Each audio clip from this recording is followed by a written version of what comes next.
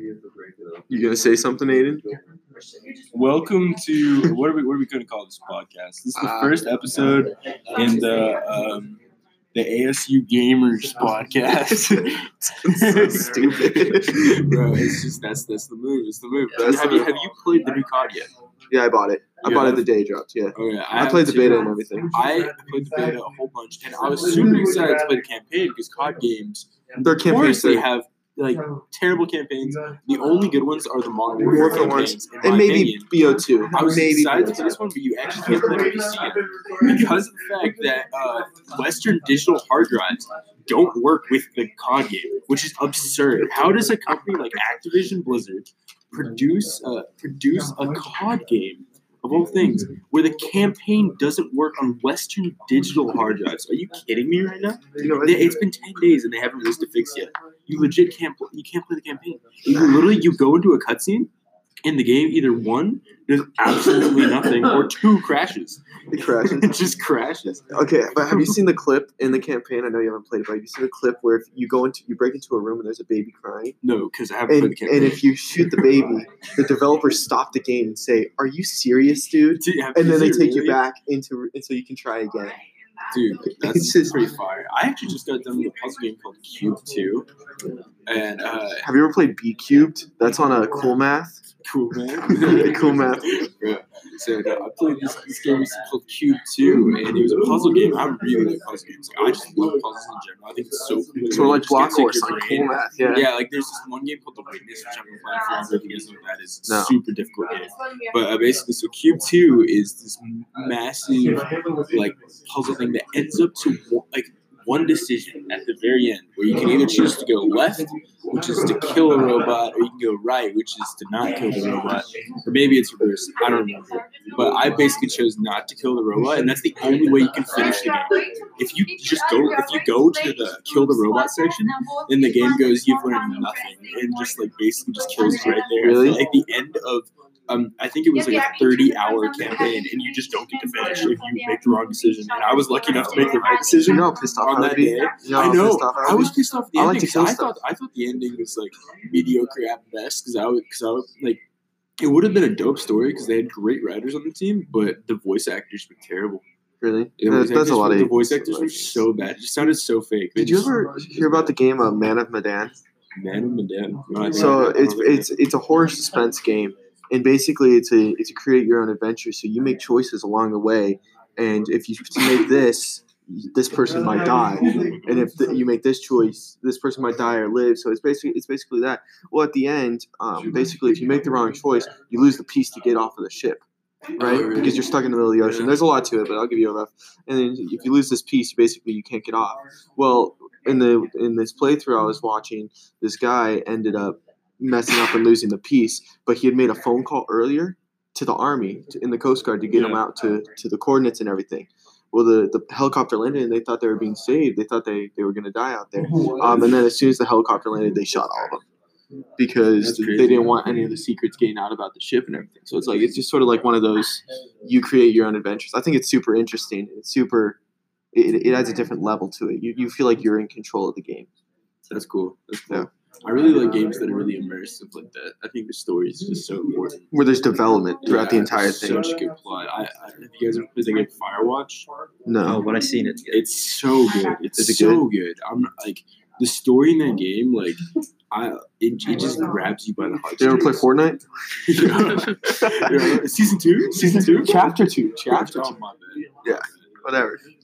But it's so good because it's such a good classic, and especially as you know, it's about a father-son relationship per se during a really rough time in their life. And it pulls at some heartstrings, especially if you've had some issues with parents growing up, but it pulls its heartstrings. But that game is so good. It tells the story so well.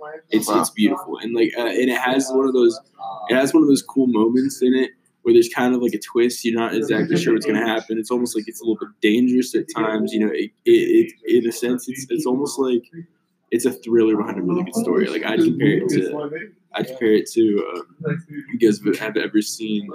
I don't know. It's somewhere in between a really relaxing game, and it because it's suspenseful at times. That's a pretty big jump. Like there's this one time where you're basically a park ranger. Yeah. And you find like the body of some kid that went hiking. It's terribly sad. And it's like the kid gets stuck and you like just find his body. It's like the saddest. This is what he likes to watch. Likes to play. Huh? No, it's intense. It's a good story. I'm a sucker for a good story. Yeah. What about you, Seth? What games you play? Just recently, just like Fortnite, PUBG. Going back to that one. I'm not gonna lie.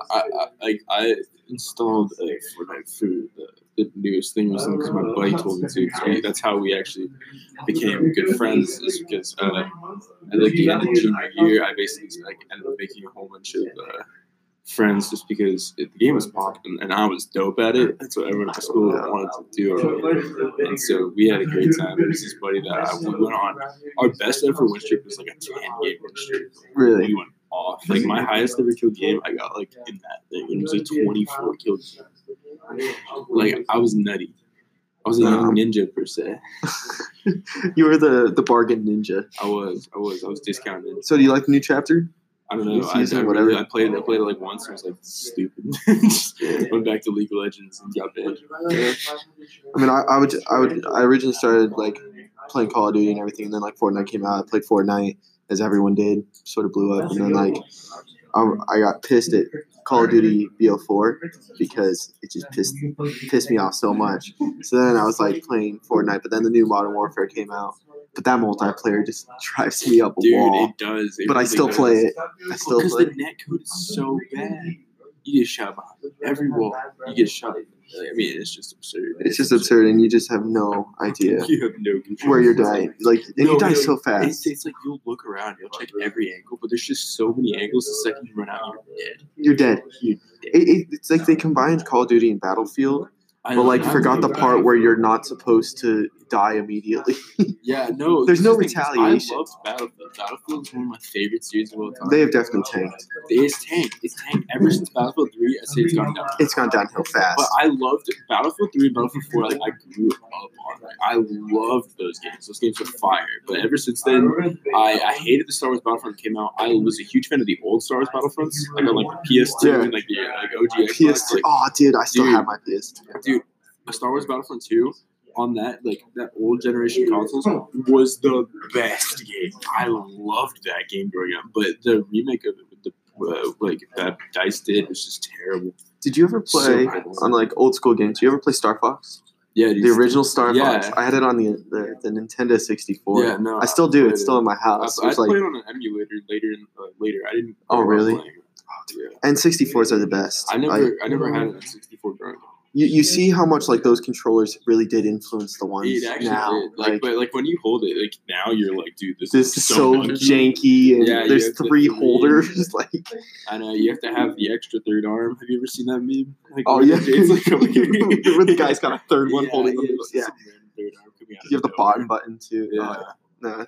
But you can see the nunchuck. Like that's exactly where that came from. Yeah, no, it is. I mean, Nintendo was the developer then. Nintendo's always been fire. Yeah. They actually have Reggie. Reggie, rest in peace. Now we're under 1,000. Is the company. Yeah. Sadly. Reggie was the homie. Reggie was. Did you guys watch Donkey? You guys know who Donkey is? No. Did you see his video on the chair? No. Reggie's chair. They were making fun of. There's like the CEO Nintendo, big deal. Apparently, he had some only like $500 chair, and Donkey was all upset. He's like, "You guys really didn't pay for the $1,000 chair for They're like, "Come on, bro, he's your CEO." And he got like real fired up about it. That's so stupid. It's a chair. Dude, but that's just Donkey. You gotta understand that's just what Donkey did. Okay, so this.